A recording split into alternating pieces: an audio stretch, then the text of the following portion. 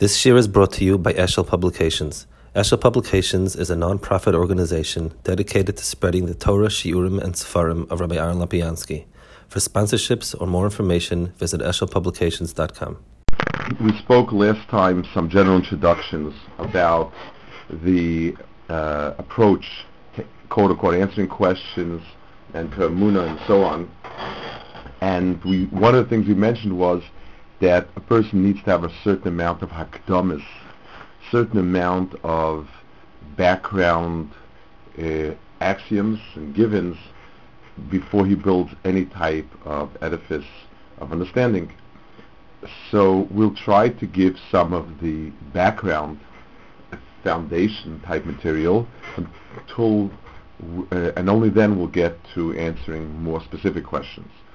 The first topic I want to deal with is God, and the issue of God also raises a very fundamental question vis-a-vis the level of understanding that we have for these things and the type of questions, etc., that we can raise and the range of answers.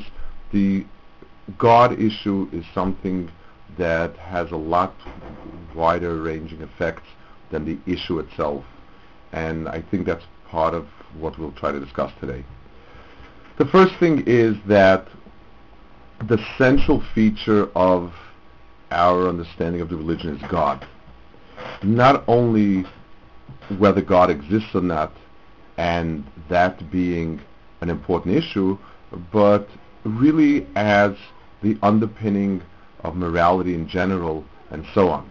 It's very closely allied to us with the rest of the Torah and its validity. For instance, whether angels exist or not is a question of it's a question of true or false. The Torah can stand well without angels, and if a person denies the existence of angels, he may be wrong on that, but it doesn't really shake the rest of it. The concept of God, as we'll see in the next lectures, is something that is fundamental to the moral validity of the Torah. But let's first go to the issue of God. We said last time over from the Rambam that a person cannot believe something that he cannot define. You can't believe in something if that something is not definable. So our first question about God is not whether God exists or not. The first question is, what is God? If a Muslim believes in Allah, do we say that he's a kofir? Do we say that he's not a maimon? If a Christian believes in Jesus, is that a problem? What exactly is the definition of God? What are core definitions, and what are periphery? God is all-powerful, God is almighty, and so on. Is that the essential description of God or not? All of the adjectives we can give and describe his wonderful, extraordinary deeds, and so on and so forth, even the word infinite, is that the description of God? What is the description of God? So I want to approach it. The description of God is actually given the Rambam, it's given the Ramchal, the definition of God, and I want to I want to explain that definition by using a certain question to approach the issue. If you speak to a scientist, a secular scientist, or let's say an atheist, and you try to pin him down and say, where did the world come from? And he'll say there was the Big Bang, and where did the Big Bang come from? There was condensed matter and condensed energy. And if you keep pushing it far enough, you will get to a point where he'll say, I don't know. To which he will politely turn around to you and say, okay, a young man, and how do you understand it? And you'll say, well, God created that. And he'll smile sweetly and he'll say, okay, and where did God come from? And you'll answer, you're not allowed to ask the question. So basically, your advantage is that you're frum, and you can say you can't ask the question, but you really haven't given any satisfactory answer to the scientist. I mean, both of you can't get to an explanation of where everything came from. So the resolution of that issue is by understanding what we mean when we say God. Let's go back to being the atheist. If we ask ourselves to analyze the computer that we call the human mind and try to understand the basic logic, the basic system that the computer deals with, you will say the most basic, algorithm or the most basic building block of a logical circuit is everything in the world comes from something else. Everything is caused by something. That is the simplest piece of relationship that we can come up with. If somebody asks you, where does this table come from? The answer is a carpenter, wood, etc. Where does the carpenter come from? He was born so-and-so. The type of answer it is within the nature of tables to exist is a non-answer on the logic system that we call the mind. It just doesn't it doesn't mean anything. It's a meaningless statement that a table does not need a cause. Cause and effect to us are the simplest building blocks of reason.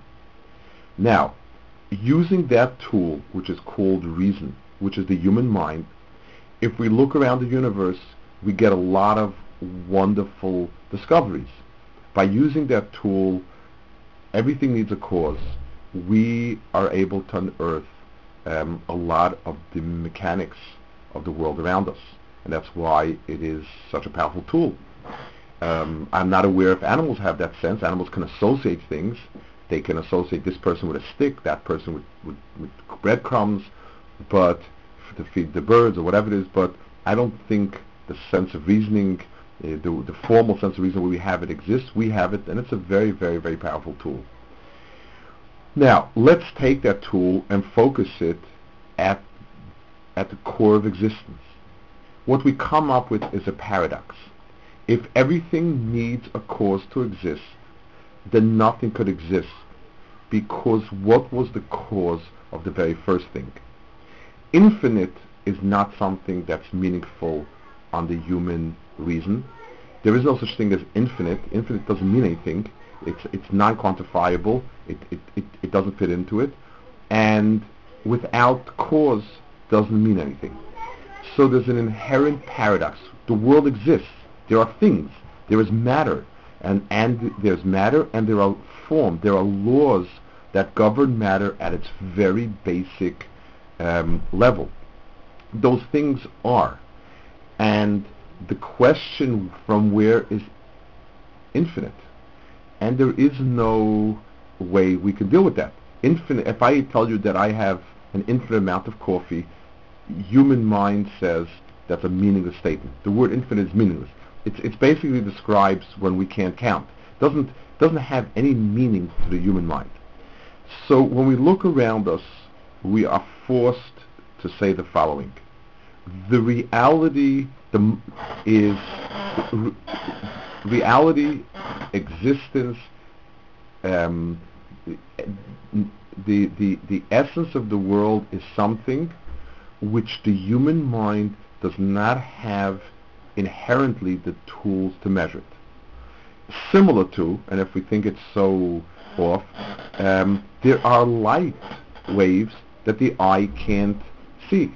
If you were to take a primitive person and say there's ultraviolet light, the guy says, oh, that sounds fascinating, let me look at it. And you say, well, you can't see it. And the person says, well, if I can't see it, then there's no such light. So, we do tell them there are animals that can see it. There's infrared light, and I could tell somebody that at night when it's pitch dark, I can take a picture. The camera can, quote unquote, see. And when the camera sees I see, the person says it's impossible. It's a contradiction. And the answer is, the human eye is limited. It has a range of wavelengths, and we live at that limit. Same with the human ear, etc. It's very tough for us to understand that the human mind has an inherent limit. Reason is not the inherent, it's not big enough to encompass reality. It's short of reality.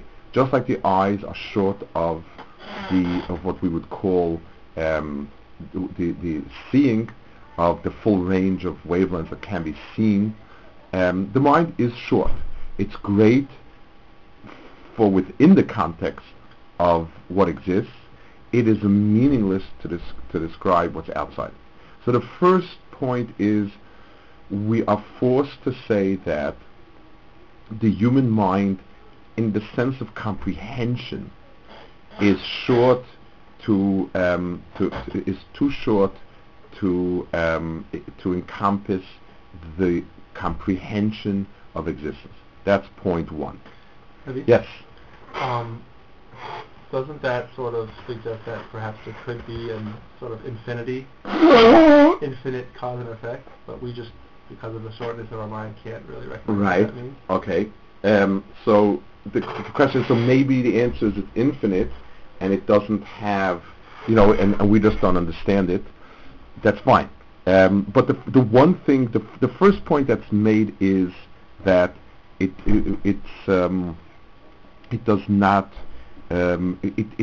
fall into what the mind could possibly deal with the regular rational procedure. And we're going to flesh it out, because making one point is obviously not the entire picture, and like you pointed out, we could just fix a bit our answer and so on.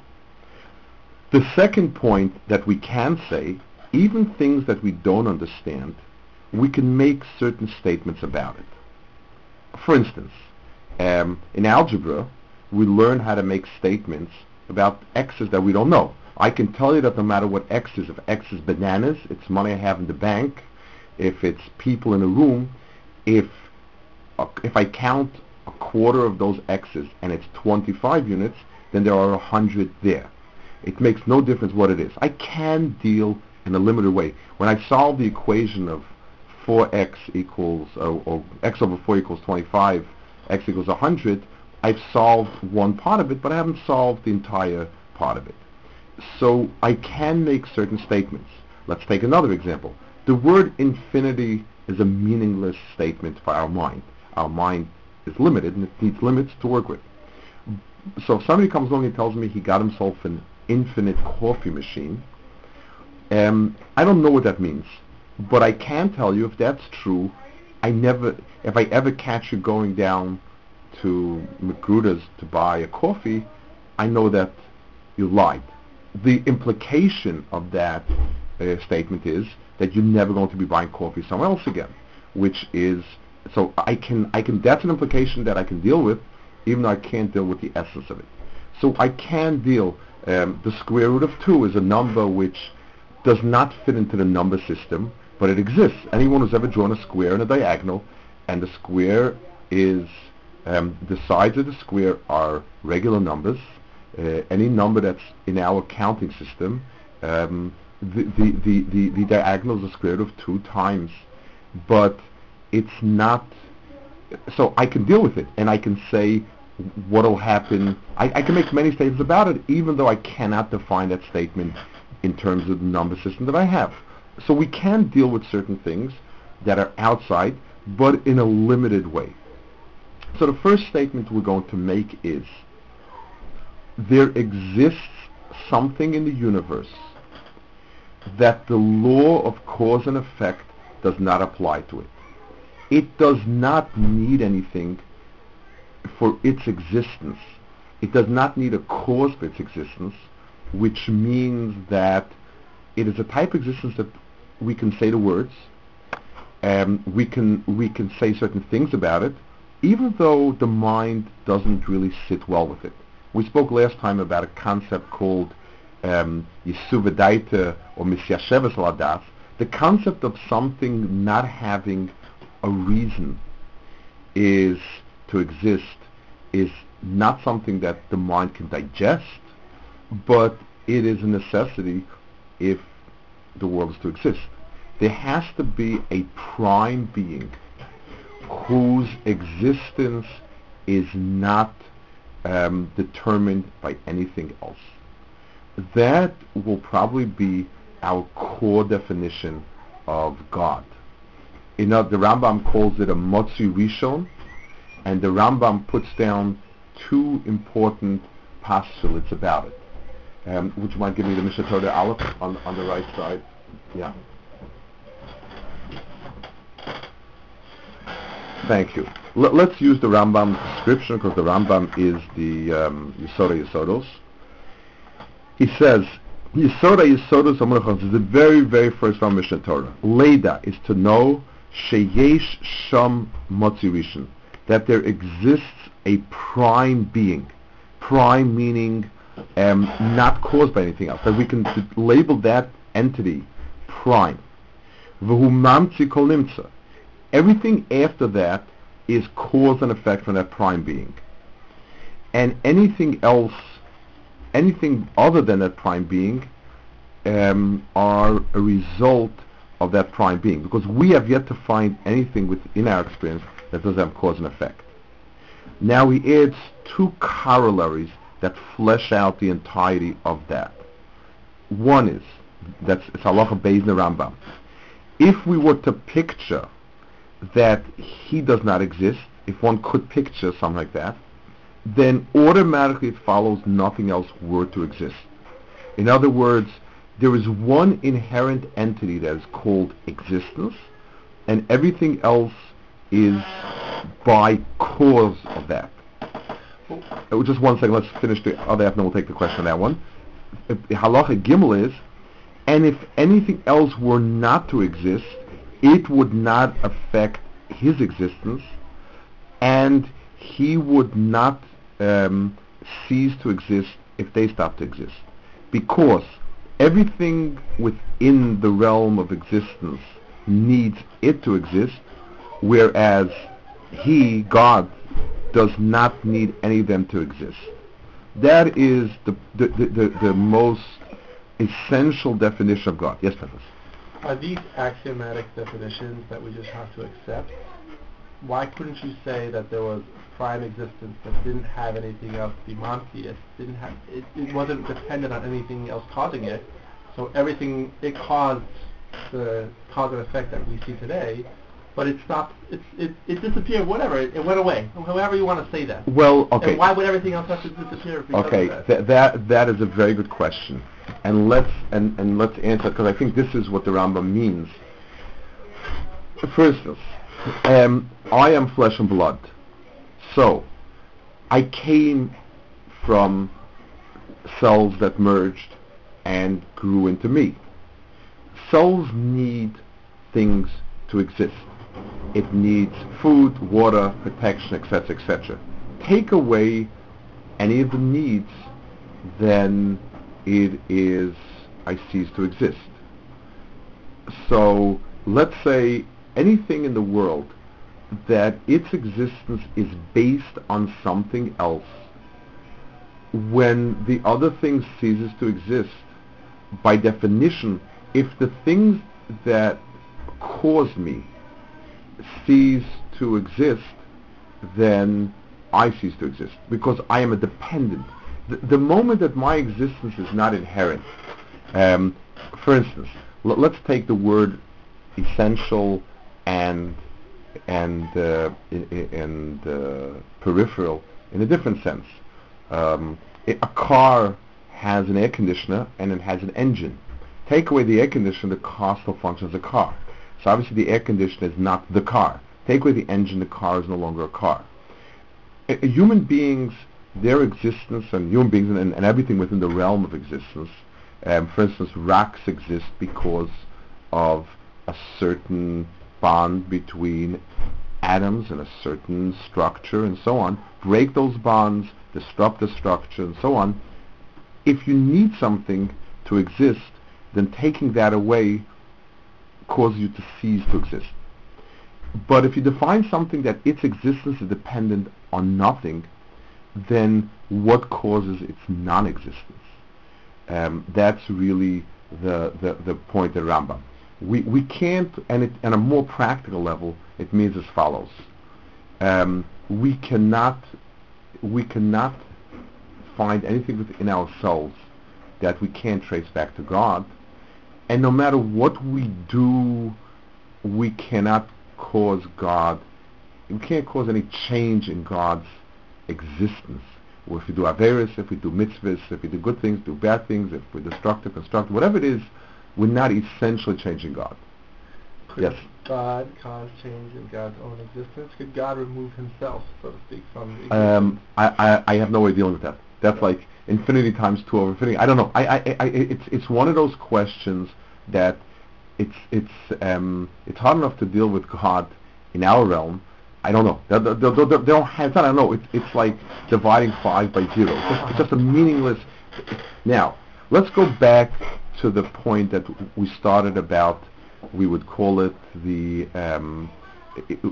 not about God himself. I want to pause a minute, and I want to go back to the epistemology of God, and I want to make an important point here, and it relates to a type of question like Pinchas just asked. So if we say that God is under not from the realm of understanding, one can then make another statement which is false. It sounds like it's part of the original statement, and then we run into a lot of trouble. If we say God cannot be understood totally, completely ununderstandable, and the mind is of no use in anything to do with the God and the divine, that leaves me open to 1,000,001 hucksters. As Scientologist, everyone asks me to retire my mind and to believe. So, because if God is beyond understanding, so then I'm stuck with every Meshugana and his picture of God, and that can't be right. I would also like to try to understand why God gave us a mind. It's hard to believe that the only purpose of mind is to do equations. The wisdom and understanding of truth with a capital T, and the larger, greater issues of humanity. If the mind is utterly, totally helpless, then there's no point to it. It seems to us very, very wrong. I tell over a lot of times in Nesiv Shalom, son of my Rebbe, he was speaking to a young man who asked him about staying up all night before the bris. And he didn't hold of it. He felt that it causes people to be kind of groggy, and they go through the motions, but they're not fully awake at the bris, and they're not really fully taking what's happening and so on. So he told them a kind of parable that he once spoke to a peasant in Baranovich, that's where he grew up, and the peasant was a sort of philosophical type of peasant, and he said he's done a lot of thinking about the human body, and he's come up with the function of every organ except for one, and that's the head.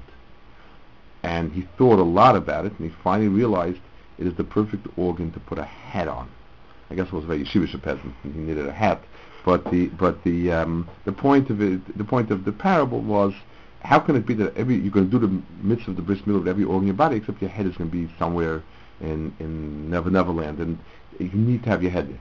It can't be that our most precious organ, and the one that is arguably the most spiritual of the body, is utterly useless. So the answer to that is going to be, and this is a very crucial component to approaching more from the epistemology of divinity, etc., is it's like an iceberg. There are parts and pieces that fit well into Seichel, and Seichel uses that to determine the picture that can't be seen. It's just like ancient imaging before the computer era could only deal with the images that came up. So an X-ray of a bone showed the bone, and what you saw was what you got, and that's it. Modern imaging takes many images. The computer constructs, or reconstructs, maybe is the word, if these are all the images you get from all the sides, then this is probably what it looks like. Whether it's CAT scans, whether it's MRIs, it's the computer sits and figures out from the information I have what must be the truth. So our approach to God is twofold. we understand that the essence of God is not given to analysis by reason, but much of God protrudes in our world, so to speak, in a way that reason can deal with it. The Rambam, when he describes in Moreh Nevuchim, he describes the obligation and the ability to learn about God's justice. He makes the following point. He says, it is important to learn as much about as we can, and there's much to learn, but we can never be in a position to reconstruct and to reconstruct the fullness of God's Chachma. We know bits and pieces, and believe it or not, we function very well. Science has tons of unanswered questions, but there are many questions that are answered, and they're very, very useful. It's not a problem to recognize what you don't know and what you do know. The difference here is it's recognizing what you can't know and what you can know. So Seichel can be a useful guide and a critical guide to bringing you to the area that's right, but at some point there's going to be an unknown there. If we want to use a parable we can relate to is the human soul. As you get to know a person, no one can claim that he's read somebody else's mind totally. And just like if I look at a person's hair, I can tell you how much hair he has and the color of the hair and everything about the hair, and I have everything in the chemical analysis. With a person's quote-unquote soul, I don't have that. But as I get to know a person better and better, I have, from the things that the person has said, done, interacted, etc., I definitely feel I have a handle on the inner side of him. It's going to be the same way with God. We're going to get a good understanding of the periphery, or not periphery, but I would say the part that protrudes in our world, that God chose to put into our world, but not further than that. And drawing that line is a very, very important, very, very important fundamental in approaching it. It's really a Mishnah. The Mishnah in Chagiga speaks about the esoteric wisdoms, about Kabbalah, Ma'aser Bereishis, Ma'aser Makabah, the way it's called, and it says if somebody asks what's behind that, what's in front of that, it shows that he does not respect his creator. Whatever it is, and we'll speak at some other point about what these things are, but the one thing is clear. The Mishnah says there is wisdom that should be accessible to everyone. There is wisdom that only people with greater abilities and finer thinking have access to, and ought to have access to. The Mishnah makes a point of not disseminating it broadly because it's easily misunderstood. And it's important to recognize there are lines past which human reason does not go. It's not as if there's secrets there, quote unquote, that we can't probe, but God doesn't like us looking in his closet.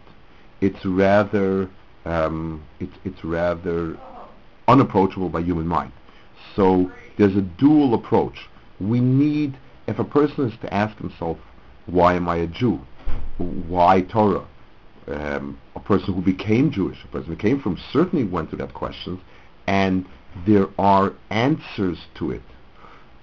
Reason can guide him to this area and to say the emes lies somewhere here, but reason will never take him to the fullness of understanding the other person. So just like, and if we need a muscle, friendship, the more you get to know a person, the more you spend time with him, the better you get to know him. But no one will ever say, I've seen the inner recesses of his mind. We haven't. And therefore, we learn to live with it. We choose our zivuk, we choose our business partners, we choose our employees, we choose our friends based on what's revealed. Once in a while we find out we made a terrible mistake, but by and large it's a useful guide. and you can predict behavior, even though not 100%, based on from what you know to what you don't know. There is a Rashi that actually says this with regards to God. It's a Rashi in Ekev. It says the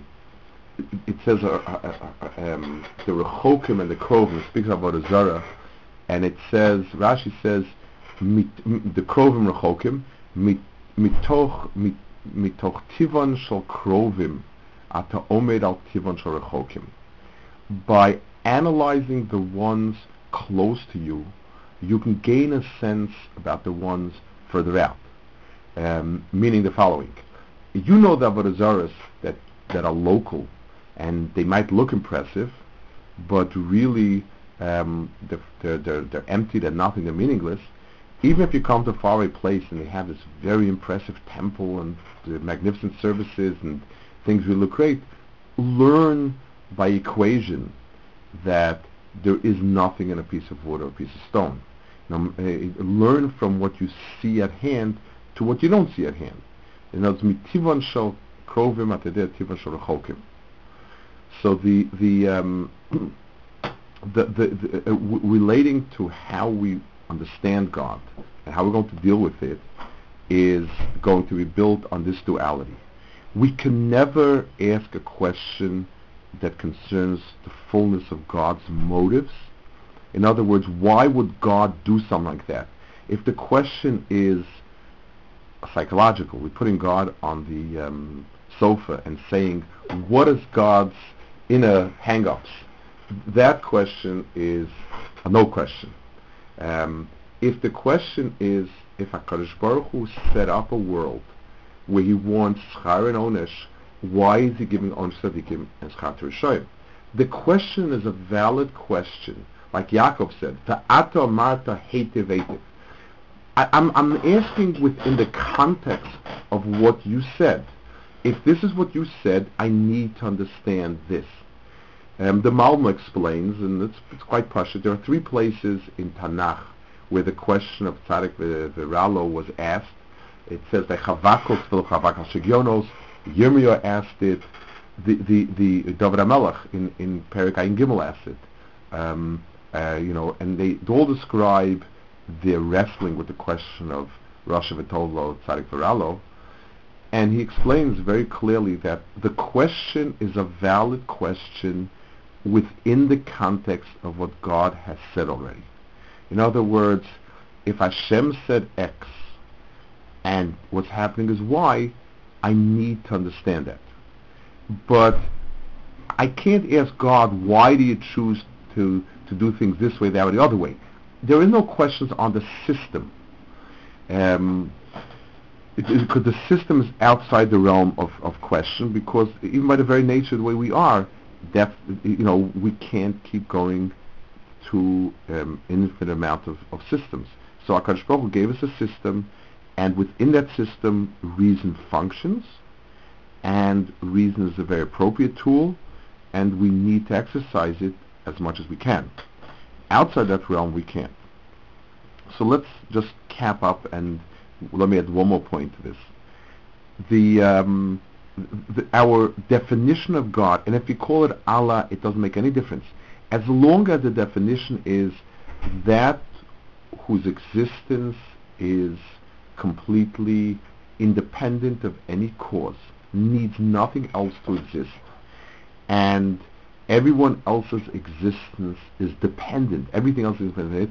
By that definition, if that's how you define God, then you have God. Hashem is one way of saying it, God is another way of saying it, Allah is another way of saying it, if that's what you mean.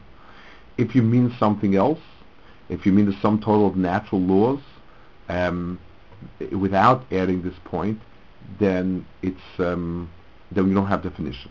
There are some more points that are very critical, the sense of HaKadosh Baruch Hu having a will and so on, but let's leave that alone and for another time. This is important. One of the important fallouts of this, and this is a critical piece in our attitude, towards the way we deal with HaKadosh Baruch Hu. You will find many times in Jewish newspapers of sorts. Every so often, an executive vice president of some very important Jewish organization, all Jews for Judaism in Israel type, gets up and he has a big article in one of the more progressive newspapers and a picture to go with it, that he stood up to God and said, God, I don't buy anything from you. If you caused Auschwitz, you've got a problem with me. And to loud clapping, he cheers, he takes God head on, and is portrayed as being a very fearless, outspoken person who dares to take on God. The picture, the way we would picture that is the following way. Let's say I was having an argument with Einstein. Einstein is much, much smarter than me. Chances are 99-1 he would win. But if I won, that's not an impossibility. That's possible. The fact that he's smarter than me doesn't mean I am me. I have my own understandings. He has his understandings. He's much bigger and smarter, but I could make a point. Same thing with strength. It is conceivable that I take on somebody who's a world-class wrestler, and by luck or by pluck or by chachma or fluke strength, I just happen to hit the right place, I knock him out. I would say the chances are slim, but there's nothing wrong. There's no there's nothing about it that I would call an impossibility. But let's say I'm a ventriloquist. I remember when I was a little boy, there was a show called Ed Sullivan Show, a variety show. That was the famous show in those days, on Sunday nights. And there was a massive ventriloquist, a Jewish guy who had a puppet called Velvy. And Velvy was very smart and very sharp. He must have been a very Jewish puppet. His name like Velvy, you can't help it. And the cuteness of it was that he always outfoxed and outsmarted the ventriloquist. He was always getting the lines on the ventriloquist, and Velvy really, really was doing well. Now, so somebody could say, well, some puppets are smarter than the masters. I mean, that's ludicrous, because the puppet only has what the master puts into it. The idea that I can stand up to God is a picture of God that's not God. It's a picture of God being this big, strong, fairy, mighty, wise, good, whatever you want. That's as great as God is. If he doesn't follow the definition we follow, then it's not impossible for me to take him on. But if HaKadosh Baruch Hu is existence, and we take existence from him, just like no computer program can ever be smarter than a programmer. It could be quicker because computers are quick, but it can't be smarter. We are from Hashem.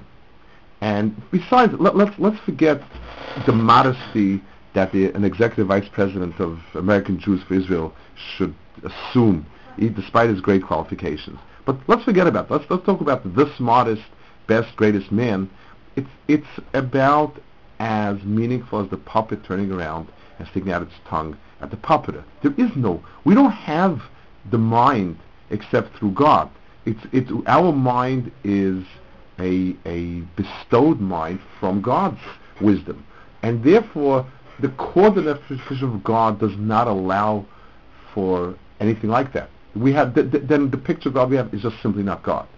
So that whole genre of me against God is a very it's a very contemporary, where God is this big, hoary old guy, strong, wise, whatever it is. That's Avodah Zarah. It's a meaningless thing.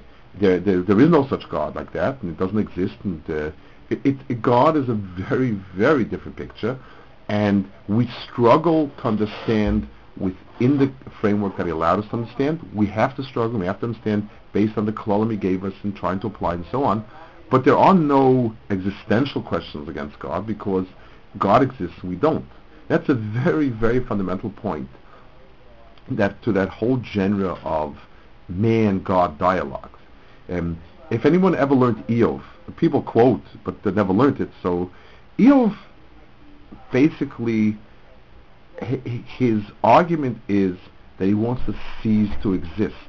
He's not troubled with God, not very much. He's troubled with himself, and basically saying, whatever you have in mind, that's up to you. I don't want this life. Eov's real struggle is, I want to have the freedom to decide not to exist.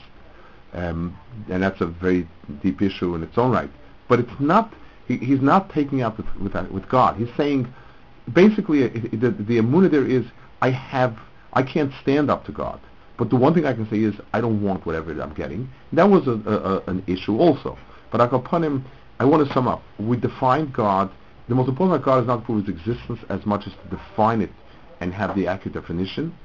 It's important to understand the tools with which you can approach a knowledge of God, a confirmation of God, an understanding of God. Understanding it's a dual, there is God, the essential God that is completely out of the realm of our definition, etc. There is the God that has a relationship with us, and that part the mind can understand. It might need to work hard to understand, might need to know Torah to understand, but it can understand. And then there is the God, and that God is the one that we can deal with. But we're always dealing with two issues, and we need to separate it. Are we dealing with an existential question of God? Then it's none question. Are we dealing with a question within that framework? Yes, then we need to deal with it. Sometimes we can answer, sometimes we can't, but it's doable. Okay, we'll hold it here.